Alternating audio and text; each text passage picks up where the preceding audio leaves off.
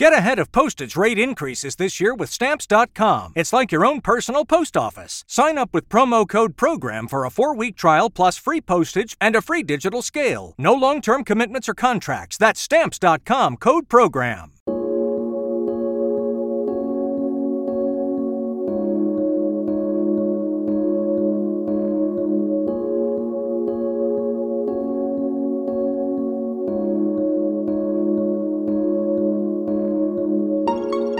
All right, welcome everybody to Pickaxe and Roll, brought to you by Superbook Sports. I'm your host, Ryan Blackburn, at NBA Blackburn on Twitter, part of the Mile High Sports Podcast Network, and I'm excited to bring to you a guest for the first time on this podcast, on this channel, as we have moved into the YouTube space.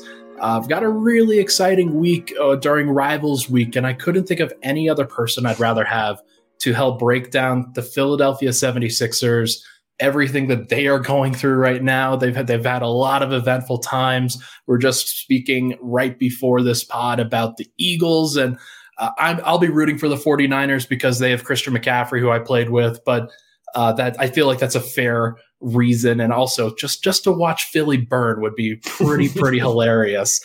He is Bryan Toporek, at @BToporek on Twitter, does a lot of great work for Forbes, and is just a great Philly fan in general. So, Bryan, I want to give the floor to you. I know that this week is one of the most intense sports weeks that Philly has probably had as a city in a while.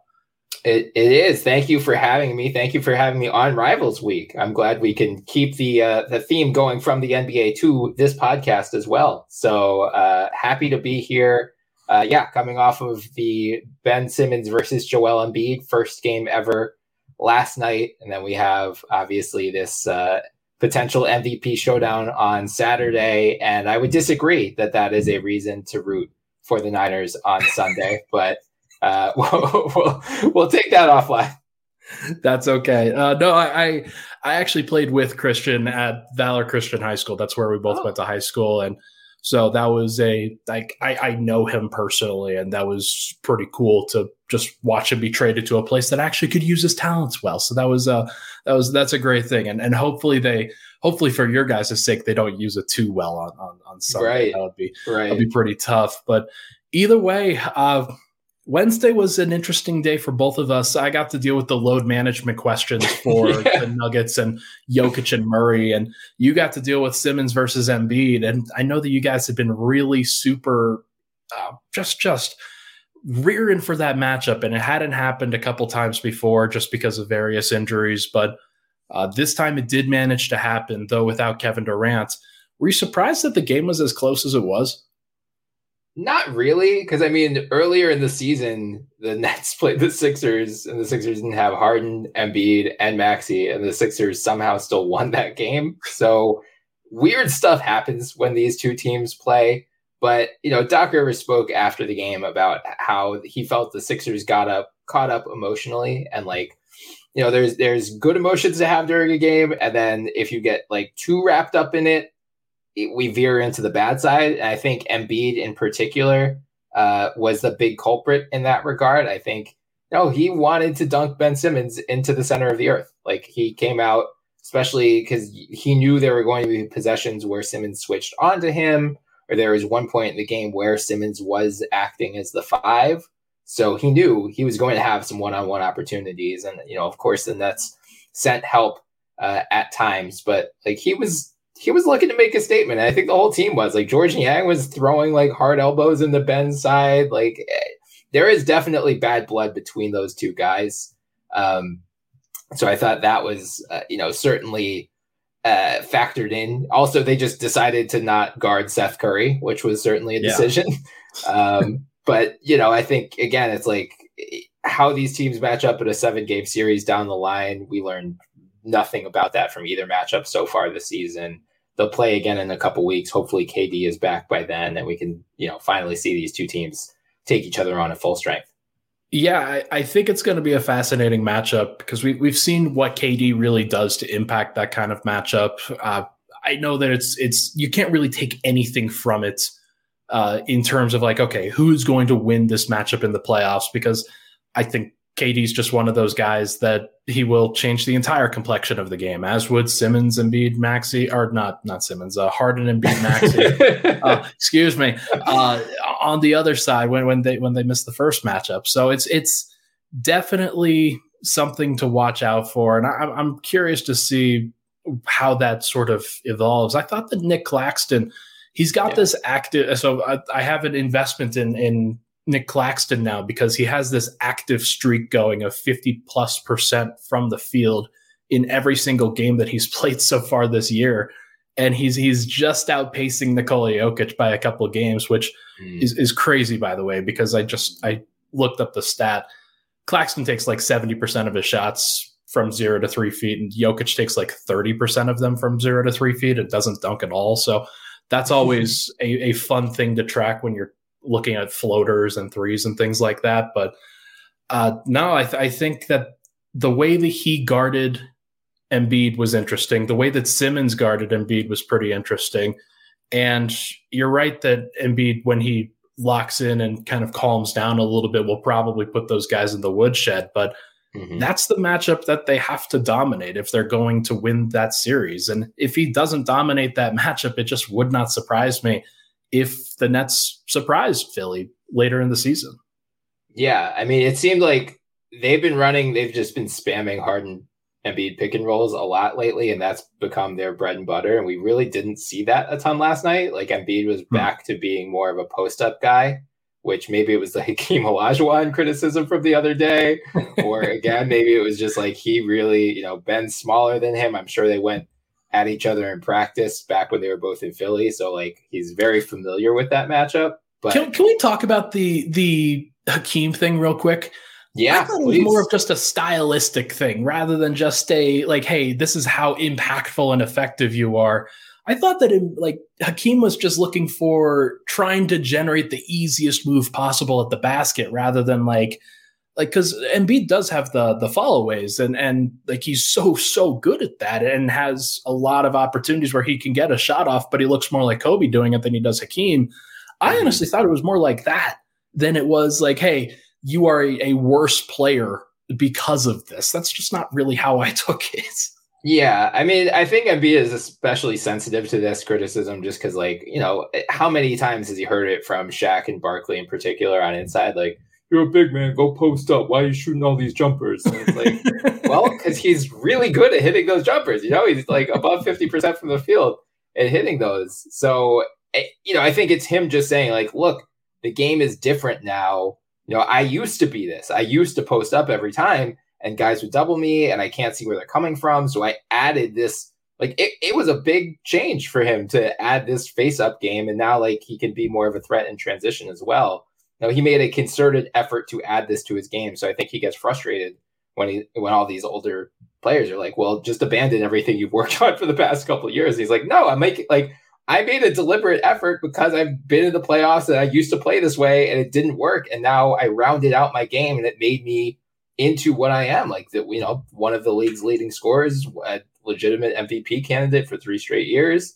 I think it's, a good thing that he's done this, but every time he hears that type of criticism, he gets a little frustrated by you guys just don't know how the game is played these days. Yeah, it's definitely he'll get to the rim. He will draw fouls. He will do that stuff, especially when it matters. And that's the most important thing. It's not going he's not always going to go to the fadeaway in the playoffs. It's a thing that you're working on right now so that when he has to go to it, then he can. So that's how I took it. And so Hakeem, Shaq, whatever, it was something that Nuggets fans could definitely hold over their heads. That's pretty fun. Right. But does it have any bearing? No. Absolutely not. Okay, let's move on to the Sixers just in general. I'm curious as to what you're thinking. Was this season sort of what you envisioned with the Sixers, and are you happy with the results so far? That is a loaded question for Sixers fans because there's been this weird we're more than halfway through the season, and it feels like a lot of Sixers fans are still just waiting for the other shoe to drop. They got off to a rocky start, a large part because of injuries. I believe they were 12-12 And then they've just ripped off this like massive, I guess they're now 19-4 over their last 23. So everything over the past 2 months is screaming like, hey, this is a legitimately good team. Like that, they're not blowing out teams every game. A lot of these wins have been close. At Utah and the Lakers last weekend, both were 1-point wins. So maybe that is a sign for some skepticism. I think the interesting thing lately is, Doc Rivers said that they were going to have 3 starting lineups moving forward. So one would be what they began with opening night: Tyrese Maxey, James Harden, Tobias Harris, PJ Tucker, Joel Embiid. Right. With Maxey hurt, and Harden hurt, DeAnthony Melton moved into the starting lineup for a good chunk of the season. So the other one is what we've seen in recent games, which is Melton in place of Maxey off the bench as a 6-man. He didn't say what the third one was. I'm assuming it would just be the 3 guards, Tobias and Embiid, but we have yet to see that at least start a game. It seems like they've just kind of pivoted to, we said we have 3, but we're really just going to do the Melton Harden thing. And I think I've been really impressed with how Tyrese Maxey has handled it, because there aren't many third-year guards who, were breakout stars last year, were even better this year, get hurt, lose their starting spot. He's up for an extension after this year. Like, he's eligible for a 9-figure contract and is likely going to get a 9-figure contract. He will. Yeah. I think a lot of guys would probably bristle at the idea of coming off the bench, but he really does seem to have bought into that role. And we saw last night, he was phenomenal in that. Like, he is actually salvaging Doc Rivers' decision to go with all bench lineups oftentimes. So that's, I think, the biggest thing to track over the next couple months is, do they stick with Melton in the starting lineup in place of Maxey? How does Maxey handle that? Can he really find a groove as a 6th man? And then PJ Tucker, I think, is the other big question mark. Right. Very much has not found his rhythm offensively yet. You're not expecting him to be like a 15, 20 point per game scorer, but he's got to knock in the occasional 3-pointer, like get some offensive rebounds, get a putback here or there, hit a couple free throws, just give you something on offense. And there have been a lot of games where he's, just total goose egg. So if they can figure out ways to make him more effective, I think those are the 2 big storylines for the Sixers over the next couple months. Yeah, the turnaround that they've had in general has been awesome. Like, going from where they were, obviously, I have as somebody with a vested interest in their downfall, I was not super happy about it. But right, it was definitely a good thing for Sixers fans after what was a really shaky start to see it on both sides of the floor. And you knew that Embiid and Harden could generate a top 10 offense basically in their sleep. The defense, I think, was the question. And it seems like DeAnthony Melton, just in particular, has been such an impactful player on that end, just being the point of attack defender, blowing up every screen and action that teams are trying to run. What has he meant to the Sixers so far this year? And would he be somebody that maybe even plays more than Maxey in the playoffs? Yeah, I mean, it wouldn't totally shock me, just because the concern with a Maxey Harden front backcourt is the defense, obviously. And if you are giving opponents 2 guys that they can target relentlessly on pick and rolls, you just wonder how far you can go. Melton has been so good on that end of the floor. He's really just like this 2-way connective tissue, similar to what Bruce Brown has been in Denver, where you just need those kind of glue guy types around your superstars. Like, right, that, your offense is going to revolve around Embiid and Harden, at least with the starting lineup. And, Maxey was still averaging like 20 points a game alongside those 2 guys. So he was finding his way regardless. But now if you can have him anchoring these bench units instead, it helps kind of spread out the offense, and, he can get his while those 2 guys are resting. Whereas Melton, I mean, I don't know exactly what he's shooting after last night, but he's been in the high 30s. Yeah, 39.3% on threes, almost 6 attempts per game, mean, averaging almost 2 steals a game. Like, he's just been a phenomenal addition. I think the Sixers have no regrets. They traded Danny Green and the pick that became David Roddy to Memphis for him last summer. Frankly, that could turn out to be a win-win trade, because we just heard that Danny Green's coming back February 1st. He's targeting for his season debut of torn ACL, which is wild. But, I mean, he's a potential trade chip for Memphis at the deadline too. So, like, wouldn't shock me at all if both teams have zero regrets about how that deal went down. I love Melton. I've loved him for the last couple of years. I thought that he would have been a great fit in Denver next to Murray. I'm glad they got KCP. I'm glad that because that's worked out phenomenally for Denver. And I think Bruce Brown has also worked out phenomenally in Denver. We'll talk about those guys in the second segment. But in general, Eastern Conference, like, the playoff picture is shaping up to be what it is. Boston looks like they're probably going to finish at the top, but Philly continues to push upward and may end up as the 2 seed in the playoffs. When you're thinking about who can actually win the Eastern Conference right now, who does it start with and who does it end with? I think it obviously starts with Boston. They have the best record in the league. They look phenomenal. They're only 1 game ahead of Denver, by the way. Yeah, that is true. That is true. They're like, pretty good. Yep. I think Boston definitely. I mean, it pains me to say it either way, Boston or Denver. But I mean, there are just no obvious weaknesses with Boston. Their defense is phenomenal. They're just they're so versatile in what they can throw out, which is annoying for teams hoping to face them and topple them in the playoffs. But they can shapeshift their roster. I mean, if you want to go small, they have that option. If you can do the double bigs with Horford and Rob Williams, and Brogdon was a really, really good pickup for them. Derek White's great. Tatum is playing. Tatum's, like, in any other year, if Jokic and Luka and Embiid didn't exist, would be the front runner for MVP right now. And, like, he might not even start in the All-Star game. We'll find out tonight. But he's having a career year. Jaylen Brown's having a career year. So I think Boston, assuming they get to the playoffs fully healthy, the clear favorite to win the East. I think Philly, Milwaukee, Brooklyn, assuming health for all 3, which is, a big assumption, frankly. Sure. Because Embiid and Harden have certainly had their issues over the years. Milwaukee, like Chris Middleton, has barely played this year. KD and Kyrie and even Ben Simmons have certainly had their issues as well. But I think all 3 at least have the upside if things break right.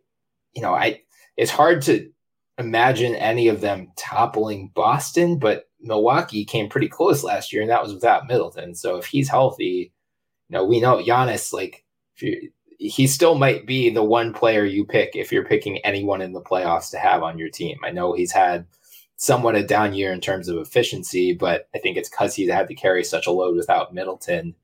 Drew Holiday has been playing really well this year. They get Joe Ingles back recently. I know Bobby Portis is now out. So they just feel like, let's just get to the playoffs in one piece and see what happens there. Brooklyn, I'm scared to bet against Kevin Durant if he's fully healthy. And, as much as I think Kyrie Irving off the court is just a very problematic individual, there is no denying on the court, he is still one of the most effective scorers in the NBA. You mentioned Claxton. He's having a monster season. He is really leveling up in real time. I think Ben Simmons is really the big question for them. Like, the version that came out in the third quarter last night is what they need. The version that was invisible in the first half very much is not. And I know Jacques Vaughn called him out after the game, which I'm sure will go well. Sure, that'll be great. Yeah. Cleveland's the one that I'm on the fence about because Garland and Mitchell are so good together. Mitchell has just been such a perfect fit for that team. I know, like, it's easy to say they need a small forward, but they really do need a small forward. And I don't know how they're going to, they've got Karis LeVert's expiring contract to dangle, but they traded so many picks and assets to get Mitchell. So it feels like that is probably going to push them down beyond the, like, legitimate, I think they can win the East this season tier, but wouldn't shock me. One of these teams is going to finish outside the top 4. So, like, Cleveland is very likely to face one of Boston, Philly, Milwaukee, Brooklyn in the first round. Would not shock me if Cleveland won a series or even 2 series. It's just, can you beat 3 of these top 4 teams? It's possible, but yeah, I'm not quite there with them.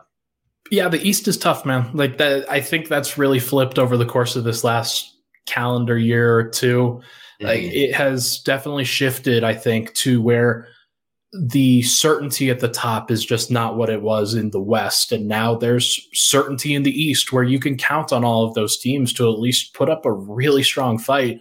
Whether they'll ultimately raise the finals trophy at the end of it or not, I don't really know. But I could see all of those teams going.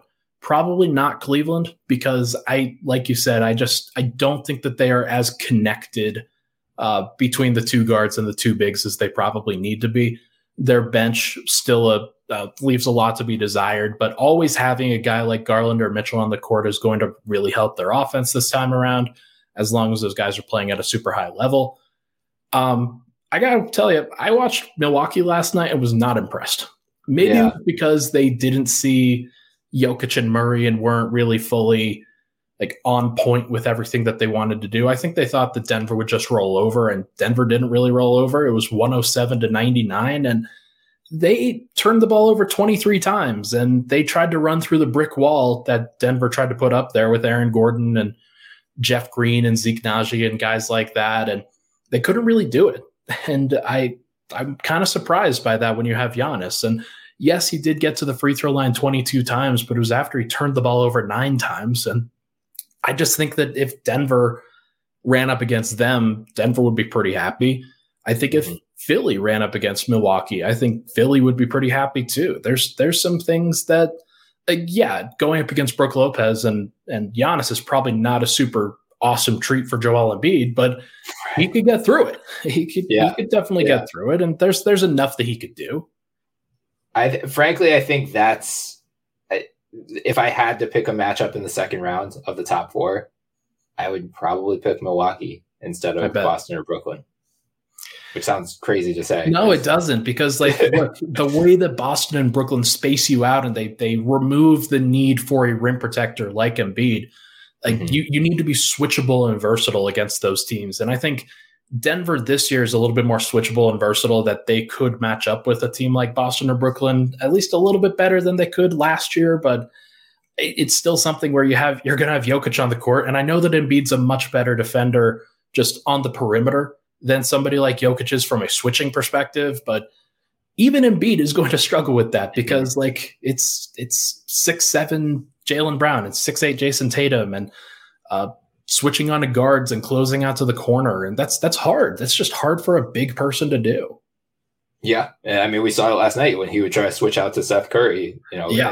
Nick Claxton is a very good roller. So he would switch out to Curry, and then Embiid has to, go either, you can't leave Curry wide open, which they did at times. So he goes out to Curry, but then Claxton's rolling the rim, and you've got a much smaller guy on Claxton. So yeah, then they're well designed. And I think Jacques Vaughn has at least showed he's willing to just sit Ben Simmons. Like, Ben Simmons is no longer the all-star certainty that he was back in Philly, where it's like you felt like you had to pander to him. Now he's just like, all right, if we get good Ben Simmons, we'll play him. But if not, you're going to sit for the entire fourth quarter, and we don't care.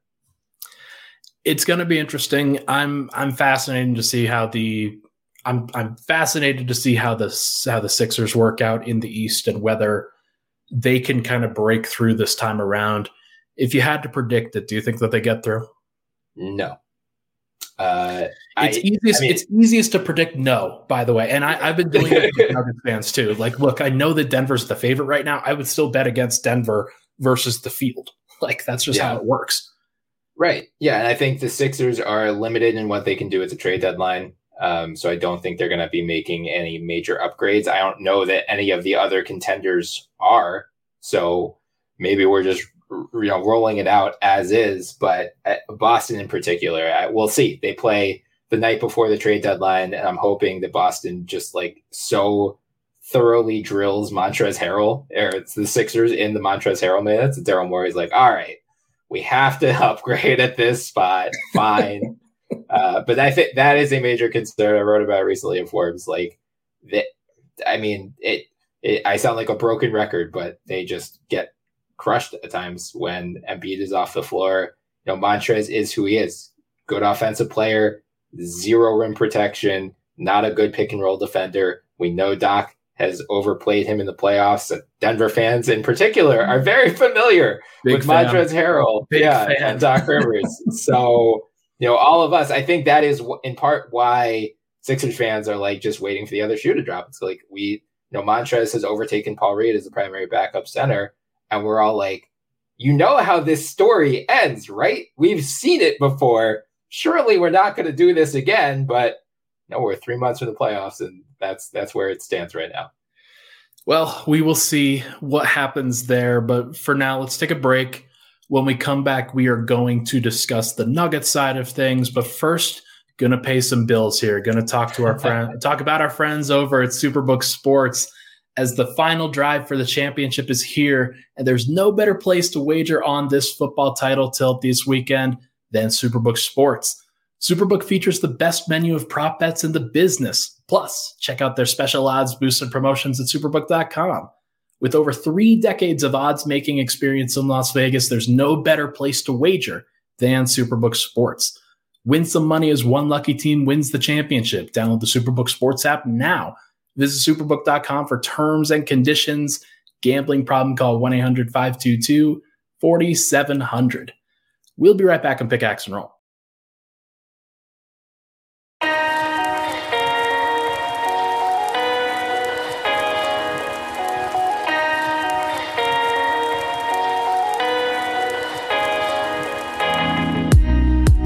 And we're back. Pickaxe and Roll. Ryan Blackburn here. Thank you so much, everybody, for tuning in. Joined by my good friend, Bryan Toporek, who does work for Forbes, but also is over at Liberty Ballers doing some writing for SB Nation. Shout out to SB Nation, as that has really gone asunder over this last week, unfortunately.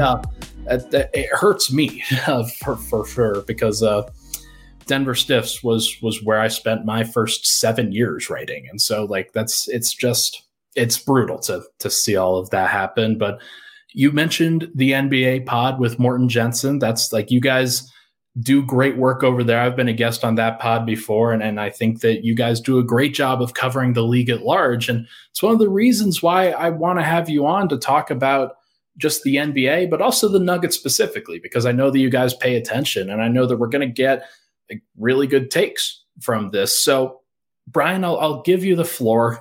Before we get there, Jokic and Murray sat out this last game on Wednesday night.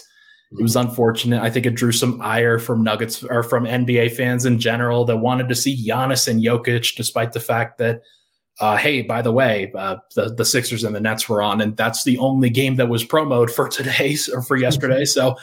Jokic and Murray. Jokic is actually dealing with a hamstring thing right now. Like, that, it's very rare that he actually deals with an injury, and so this is something that Nuggets fans are trying to get used to. But they sat him on this back-to-back after playing 36 minutes, coming back from the injury against the New Orleans Pelicans. You, on this side of things, you're not surprised about stuff like this, right? Like, a second night of a back-to-back, you've got an MVP candidate, it's a soft tissue injury. Like, what are we doing here? It's fine to sit the guy on the second night of a back-to-back. It's just unfortunate that it was Giannis and the Bucks. Yeah. I mean, with all of this debate about load management and how the league can manage it, it's like, I cover the NBA. I'm a huge NBA fan. I would not pay, months in advance to buy tickets to an NBA game right now. Like, I would pay day of once I see the injury report, but I would not be interested in like risking it. And especially, like, you do have to check the schedule. It's like, I've had friends, reach out to me like, hey, should I buy tickets to this game 2 months from now? And like, my first instinct is like, oh, let me see if it's a back-to-back. Let me see if it's a 3 and 4 nights type thing. Yeah. So I don't know. I know a lot of people are saying like, they've got to fix this. They are discussing a new CBA, so maybe they extend the season by a week or two and, fully eliminate back-to-backs or something like that. I don't think there's a perfect solution here, because as you mentioned, if Jokic is really dealing with something, like, sports science has just evolved beyond what it was 10, 20, 30 years ago. And we have technology that now like really thoroughly tracks, hey, this guy is at risk for an overuse injury that they just did not have back then. And I think it's smart to be proactive. Maybe should they have sat him against New Orleans and played him against Milwaukee? I don't know. The answer is no, by the way. Like if you're trying to win a conference, if you're trying to, like, you're going to focus on the conference game versus the non-conference game. And you're going to want to get the winnable game where you're not playing Zion Williamson or Brandon Ingram against the CJ McCollum-led New Orleans Pelicans. And you got to get that game. You've got to ensure that you win that one. So should they have split up Jokic and Murray? Maybe. But like, I don't know. Like I can totally understand why they went for that one to try to get it and then sat everybody in Milwaukee and just punted. Yeah, totally. It's a fair point. And I don't think there's a solution here. Because I think, even if you fully eliminate back-to-backs, I think guys are still going to load manage at times. And, this is what we get for like rings culture. If everything is like decided, if the meaning of your season is only decided by the playoffs and what happens in the playoffs, then of course you're going to prioritize getting to the playoffs as healthy as possible, even if it comes at the expense of a regular season loss. Yeah, the Nuggets have obviously, they haven't prioritized the regular season these last 2 years, but with Jokic going for MVPs in a couple of those, and honestly, like they had to scrap and claw to get a 6 seed this last year in order to stay out of the play and just eliminate that possibility. Now, should they have scrapped and clawed that hard when they could have faced the Memphis Grizzlies in the first round of the playoffs as opposed to the Golden State Warriors? Maybe it's a little bit of a different conversation that we're having, but look, Sixers fans know exactly how often Jokic wants to play, how available he is. And then like, I'm sure that availability word is kind of a trigger word in terms of Sixers nation. So apologies for that. But look, Murray's coming off of a torn ACL. There's the other side of this where that is a perfectly legitimate reason to injury manage. Like he played 40 minutes the previous night. Like, what are you going to do? Yeah, I don't think there's a good answer. I think teams are right to be smart and be proactive. And if it comes at the expense, I think if anything, just being more transparent would be helpful. Like if you know that guys are going to sit, post it a week in advance or 2 weeks in advance. But I don't think teams are planning that far ahead. I think if, like they blew out the Pelicans and Jokic played 25 minutes and Murray, got to sit for the entire fourth quarter, maybe he does play against Milwaukee. It's just like there's no good, perfect solution here, I think. Yeah, that's the key. That's the key right there. So, look, it is what it is. We're not going to belabor the point, but I think Denver will be well rested for Saturday, which we'll talk about that in the third segment. But next, I just kind of want your general opinion on where the Nuggets are as a team, what they're looking like right now. Denver at this point, they're fourth in net rating and Philly's fifth at 4.2 and 4.1 respectively on NBA.com. They're pretty comparable teams in terms of quality right now. Denver's up to 14th in defensive rating, which I don't know if people really are paying attention, but this last couple of months, when they started trying on defense, they have actually been really good. And I'm curious to see whether, like, you think, is 14th good enough? Like, what's the threshold here to really consider them a championship caliber team? Well, I think the benefit of playing in the West is that there isn't a Boston out there. Like, there's not a team that is so far ahead of the field that you're scared of, like, oh yeah, this team's definitely just going to make the finals. You know the upside of the Warriors or of the Suns if they can get fully healthy, or of the Clippers. But I don't think the Nuggets have to be afraid of anyone in the West, and I don't think they are. I think KCP was an awesome addition to this team, especially since Will Barton just looks like dust. He just got out at the perfect time. Yeah. And yeah, I mean, kudos. Yeah. We're really, really sad about that in general, but like, look, it's a thing. Like, I think, sorry, as the air starts going on in my apartment. Oh, good. Oh, great. It's going to be one of those things with Denver where they got killed for that trade in the offseason because did they? Or like half and half. Some of it was like, okay, they got about equivalent value, but a lot of people thought that they did it for salary reasons, or at least that was the first reaction. Because I think a lot of people considered KCP and Will Barton on the same level, and then they also gave up Monte Morris for Ish Smith. So, look, I understand that take, but Will is now not playing for Washington, and Monte, we saw his limitations against the Golden State Warriors, and you're not going to have that with KCP.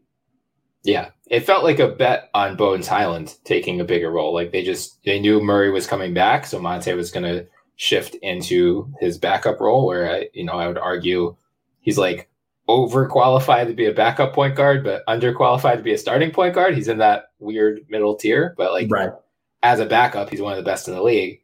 But the upgrade from Will Barton to KCP, KCP was.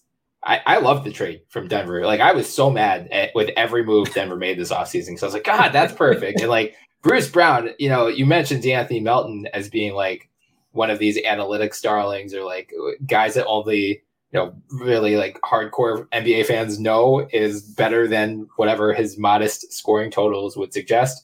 Bruce Brown, 100% in that mold too. And as soon as they signed him, and I was like, how did the league let this happen?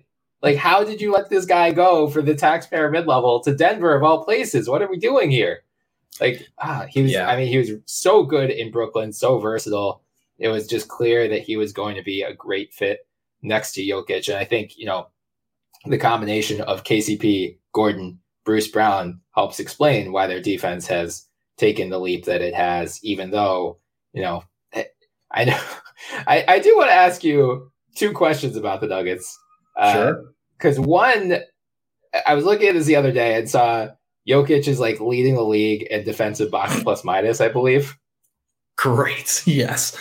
I hate that, by the way. Like, okay. Honestly, like it oversells how good he is, and completely, like it completely ruins the quality of the metric in general, just based off of that. Like, I think that this season in particular, Jokic has not been that great defensively. He's been, I would call it an average defensive player, just average, where he's not horrible. And there's a lot of things that he does protecting the rim and protecting guys from getting all the way to the rim, which is honestly the most important thing when it comes to rim protection. I know that what you can limit the number of attempts that teams take, and that's part of it. You can limit the efficiency that a team has when they go for it. The best rim protectors do both, and I think that a guy like Jaren Jackson doesn't really limit the number of attempts at the rim, but he blocks everything in sight and definitely makes it impossible for teams to score around there. Jokic limits the number of attempts, but teams, when they do actually end up getting their score pretty consistently, he has been good in terms of the drop coverage that Denver's played. And they've actually been way better at that this year with more effective defenders, guys that can actually get around screens. And also the length of Michael Porter Jr. has really, I think, bolstered what their defense actually is. They have one of the better defensive lineups with their starting lineup. Like, I know it doesn't feel that way a lot of times. And when you look at Jokic giving up some shots at the rim, that definitely doesn't feel that way. But they rebound everything, and Jokic is a part of that. And they also get turnovers and force turnovers every now and then. And they also don't foul. That's probably the biggest. That's what's one of the bigger reasons too. But they've contested everything with him on the court, and they've just looked better doing it over the course of these last couple of months. The first couple of months it was not good. And this last game, I think you could see the lack of mobility with the hamstring injury really impacting him. But Jokic is not going to win any defensive awards, nor should he, but he doesn't have to. And I think everybody that says you need an elite defensive center or at least like a switchable defense in order to win a title, it maybe, like, we're going to find out, because Denver's offense is so freaking good that you have to stop that too. Yeah, I mean, the Nuggets, like, all 7 of their top rotation players are shooting above 37.5 from three. Like, there's not a single weak link offensively. My other question for Denver, because I am intimately familiar with this player, unfortunately, is how are you enjoying the DeAndre Jordan experience? Because Matt Moore of the Action Network, I know, is a Denver guy, goes to a lot of games, so I follow him and have seen him. I don't want to say caping for DeAndre Jordan, but at least saying like, hey, it's not as terrible as his reputation suggests. But so it's funny. Matt is definitely veteran heavy. He's veteran centric, where he's trying to defend these guys and not just like give the reins over to a young player that hasn't really earned it yet. And I understand that mentality. Matt and I are friends. We sit at the game and talk about it all the time. That I think that what Denver really needed is what DeAndre's providing. And that's veteran presence, somebody who is communicating really well, both on and off the floor, and is at least getting them to a place where the championship level habits are good. Like, I think DeAndre knows what to do in a lot of these cases. And he also knows how to be a vocal leader in general, which is something that Denver has lacked, especially when Murray went out with the ACL tear. His voice was kind of taken away from what they needed. And as he's kind of worked his way back, he started using his voice a little bit more, getting a little bit more comfortable with that. But Jokic was never going to be that guy, and Murray wasn't that guy, and Porter isn't that guy, and Gordon's not really that guy. And so like you're trying to come up with guys who can really tie the room together. And I think DeAndre has done that really well, if I'm being honest. On the court, the net rating stuff is horrible. Like, I think that Zeke has really improved the defense, and he's also just in general a better offensive threat because he could space the floor a little bit and is also rebounding well and doing a lot of things. And he's grown a little bit on that end, but he's kind of our Paul Reed, where you have a young player that you can see is talented, that you can see can help you out in the playoffs based off of their skill set, and the veteran is playing over them at times, and you're just scratching your head like, we know how this ends. Why are you doing it? Well, for Denver, that was mostly in October, November, and December, and now that January's hit, it's mostly been Zeke behind Nikola, and Denver's been really good because of it. Yeah. I mean, I'm not the only one with this conspiracy theory, but the conspiracy theory that they signed DeAndre Jordan just to boost Jokic's net rating for that third straight MVP seems to be coming true so far. But it's well on its way. But what I will say is that Denver, like this last game that they played healthy, where they faced off against New Orleans, Jokic had a minus, and I don't think it was all his faults, and it was the bench that really helped boost them through. And it was a lineup that featured Zeke at center with Jamal staggering with the second unit. And you had Jamal, Christian Brown, Vlatko Chanchar, Jeff Green, and Zeke Naji. That was quite an interesting group. It's pretty big in general. Yeah. So it's really interesting. And Denver's kind of messing around with different things right now with their second unit, trying to figure it out. But I think Jamal captaining that second unit with Zeke Naji at center instead of DeAndre has been helpful for the bench. Yeah, I mean, I think they've got a player in Zeke. I've been impressed with Brown as well. So I have very few concerns about Denver overall. I think I'd be pretty surprised at this point if they didn't finish as the top seed in the West. Yeah, the problem is, look at some of the teams in the play-in mix right now, and like if your reward for finishing as the number one seed, maybe playing a fully healthy Phoenix team or a Warriors team that's the defending champion, and like maybe they trade Wiseman for an Alex Caruso or something. That's a rough draw for a one seed. I'll say that much. Yeah, there's no doubt about it. I'm curious as to your the Western Conference teams that you actually believe have a chance to win the title. What would that order look like? Is Denver at the top of that? Oh, man. I mean, probably. It's so hard to doubt the Warriors because we just saw it happen last year. Yeah. But, for the NFL fans out there, it's like similar to Tom Brady and the Bucs. Like the Bucs were just so mediocre all year, and then like have this one game where their offense finally clicks and everyone's like, oh, they're going to turn it on in the playoffs. And then the playoffs come, they get destroyed. They were still mediocre. That's crazy. Right. Like this is just who they are. And it's hard to believe that about the Warriors. I know Steph missed a lot of time, which is contributing to their mediocre record. But, if they keep up this 2 timeline thing, it's hard to buy into them as a full-fledged title favorite. I think they are a contender, but not necessarily in the tier with Denver and Memphis. I think those two, deservedly so, belong in the top of the West right now. I love Sacramento. I am so happy for Kings fans that this is finally happening. Their defense, you asked about Denver's defense. I think they can get by. I don't think the Kings can get by, so I don't buy them as a contender, but I do hope they stay in the top 6 so they can at least get this playoff drought over with. New Orleans, we just haven't seen healthy. We just looked this up. Like McCollum, Ingram, Zion have played 10 games together, so they have the potential, certainly. But I want to see them all healthy and playing together before I make any grand proclamations about them. I think the Clippers, Phoenix, and the Warriors, I think they all have the ceiling to be legit contenders this year, but whether because of health in Phoenix's case or the Warriors just need to find more bench production beyond Jordan Poole, or the Clippers, Kawhi and Paul George have missed a lot of time, but Kawhi really seems to be rounding into form right now. And they just have so many of these $10 to $16 million contracts, which a lot of other contenders do not have. So they've traded a bunch of picks. Yeah.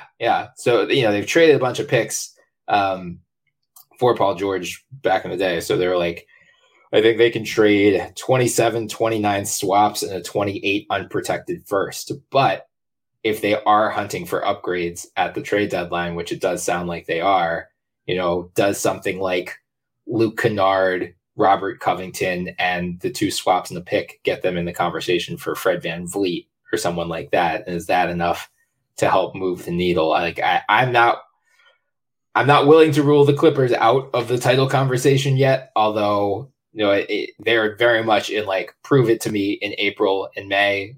More importantly, prove that you're going to be healthy in April and May before we're ready to crown you as legitimate title favorites. Yeah, if I'm being honest about it, I don't from a Nuggets perspective, I think that the Clippers are a relatively standard matchup for Denver, where Denver has a massive advantage over them mentally at this stage. And Murray just can do whatever he wants against that team. Jokic can do whatever he wants against that team. And they have the size and the athleticism with Gordon and KCP, Porter, even Bruce Brown and Christian Brown, that they can switch and match up with Kawhi and Paul George as well as any team in the West at this point. So I think that's a really interesting factor when handicapping it, because the Clippers could beat pretty much any other team, but I don't think they can beat Denver, which is kind of cool. Grizzlies were still trying to figure out. They're on a 4-game skid after winning 11 in a row, which I just don't believe in their half-court offense. The Warriors, I just think they're mid at this point. Yeah, right.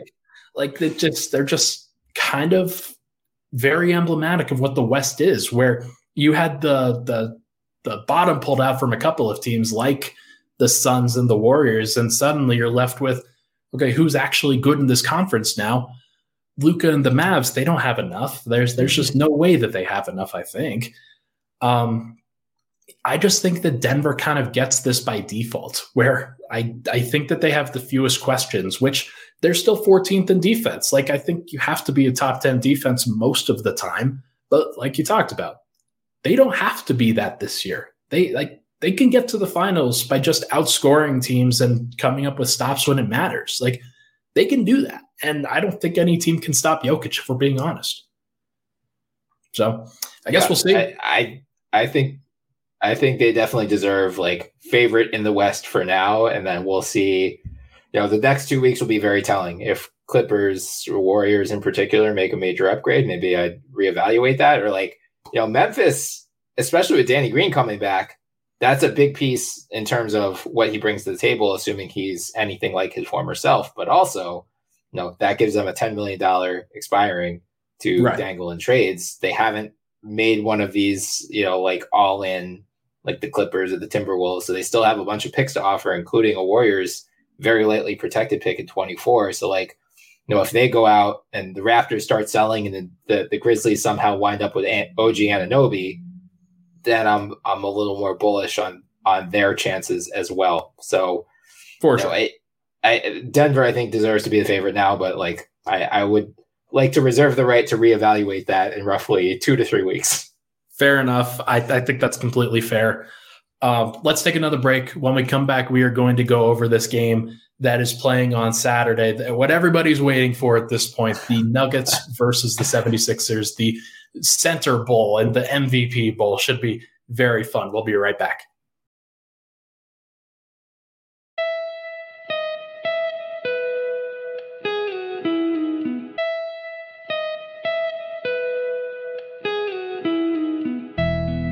All right, back here, Pickaxe and Roll. Ryan Blackburn here with my good friend Bryan Toporek over at Forbes.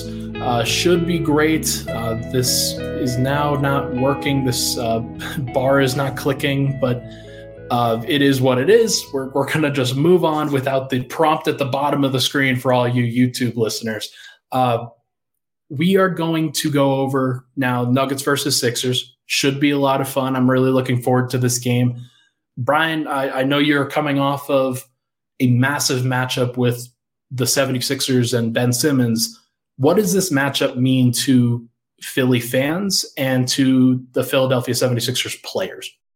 Yeah, I mean, I don't think there's going to be as much bad blood as there was Wednesday. I don't think Jokic is going to get booed every time he touches the ball or anything like that. But, I mean, I think there is significant tension between the two. I think it is a very fitting Rivals Week game. There's certainly some bad blood from Philly's side about, Embiid finishing second to Jokic for the last 2 years in MVP. We talked earlier about, Embiid getting caught up emotionally against Ben Simmons. Would not shock me at all if we see a similar thing here where he's trying to prove that he is the better player than Jokic. And you can't do that during one regular season game anyway. Like, the head-to-head matchup is not going to matter in the MVP race, or at least it shouldn't.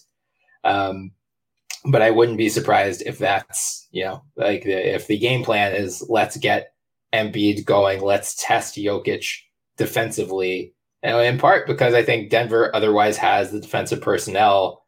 I'm curious to see how you think they'd actually match up individually. But I mean, they have the personnel to slow down a Tobias Harris or a James Harden or even a Tyrese Maxey. So I think an Embiid-centric game plan makes sense here. Just, I don't know if posting up Jokic 20 times is necessarily the right play. Yeah, probably not. Jokic is a good post defender. I can't imagine that even makes that much sense, because if all you're doing is trying to fall away or trying to draw a foul, I think Jokic is pretty good at contesting both of those without doing too much. And if he gets got a couple times, then it is what it is. But I think the Porter situation is tough. I don't know if you've heard on your end, but Porter, his younger brother, Coben, was in a car accident that unfortunately killed the other driver that was a part of that. And so Michael has been away from the team for a while, trying to help his brother out and figure out what's going on there and what the next steps are with that. And just overall, probably not in a great place to play basketball. So we're going to see what that matchup ultimately looks like, but it wouldn't surprise me if he's still out for that game. And Murray's back and Jokic is back, and you'll probably get Murray, KCP, Bruce Brown,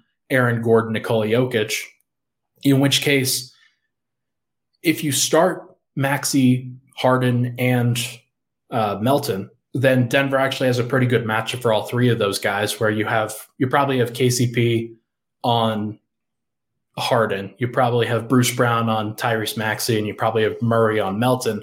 Although Murray, I feel like, is a better matchup in general to defend those guys than either Will Barton or Monte Morris were last year. So going to be interesting to see what that ultimately looks like. And so if Porter is back, then you probably put Porter on Melton, and you have it's tough, because if Porter's back, then you guys probably have Tucker in there, right, as opposed to that. So I wonder if both of these coaches are going to kind of game plan and play chess with the other guy, then the matchup is going to get all screwed up and wonky anyway. So should be pretty interesting to see. What do you think? What stands out about the matchups to you?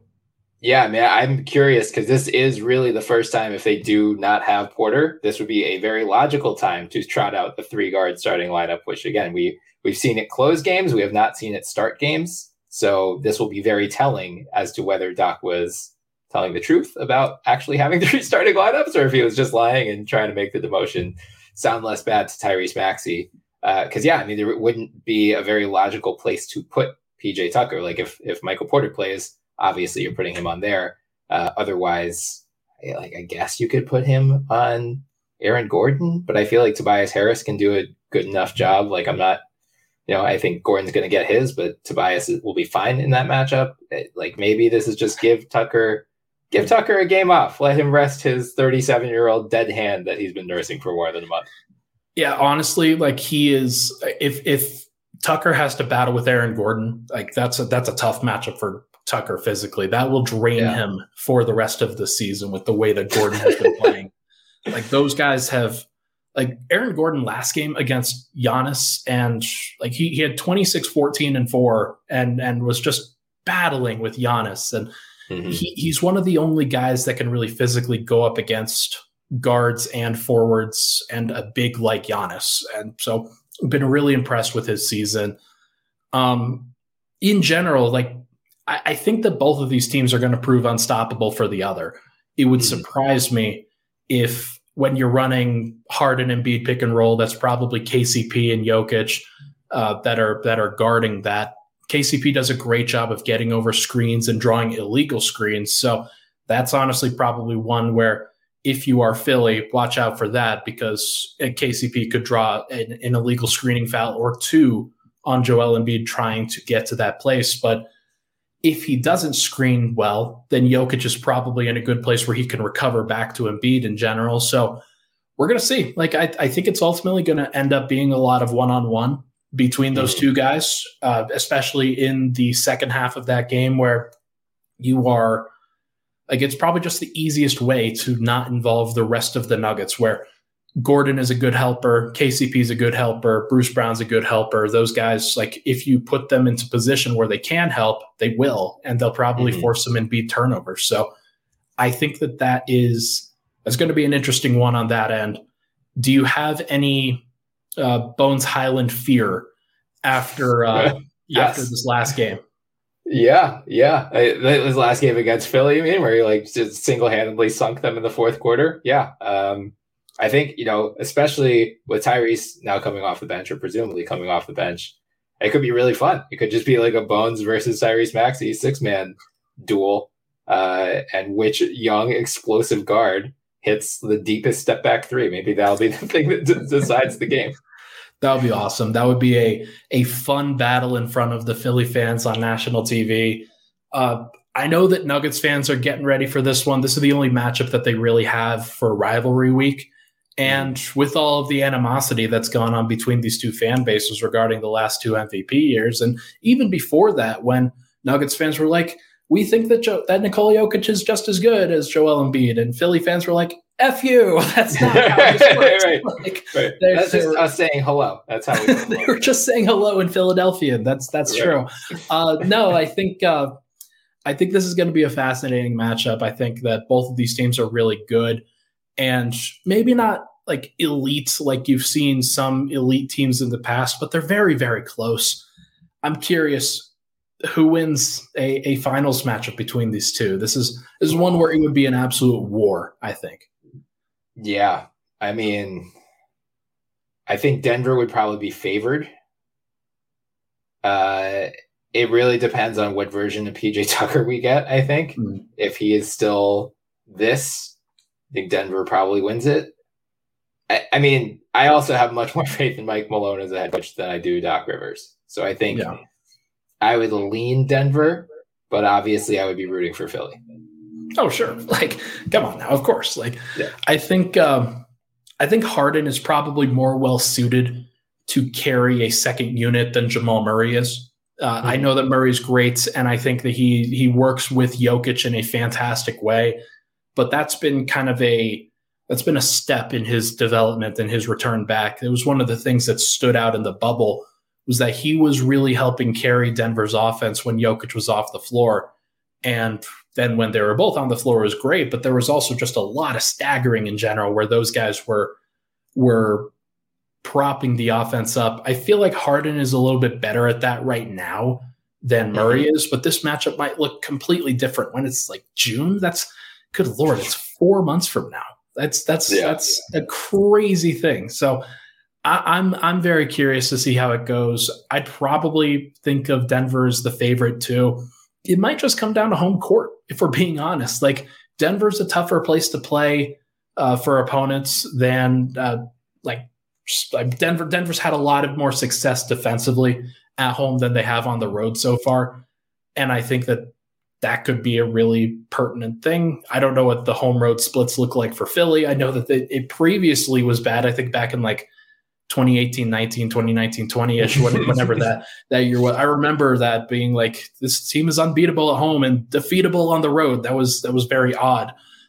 Denver, it's kind of the same way, where they've just been unstoppable at home when everything's clicking, and on the road they barely get stops at all. So I'd be curious. I think that this would be a fun matchup, and Joel Embiid, Nikola Jokic going back and forth. Like, I think that it's a tough era for both of those guys, or like tough era for Embiid specifically, just because Jokic has come away with the award a couple times. He's come away with the first team nomination a couple times here. And if you could have both of them on, you would. If you could give MVP to both of them, you would. Just because it's been that kind of season for both of those guys, especially this year, where Embiid is doing some crazy shit and Jokic is averaging a triple-double on 70% true shooting. Like, right. Sorry.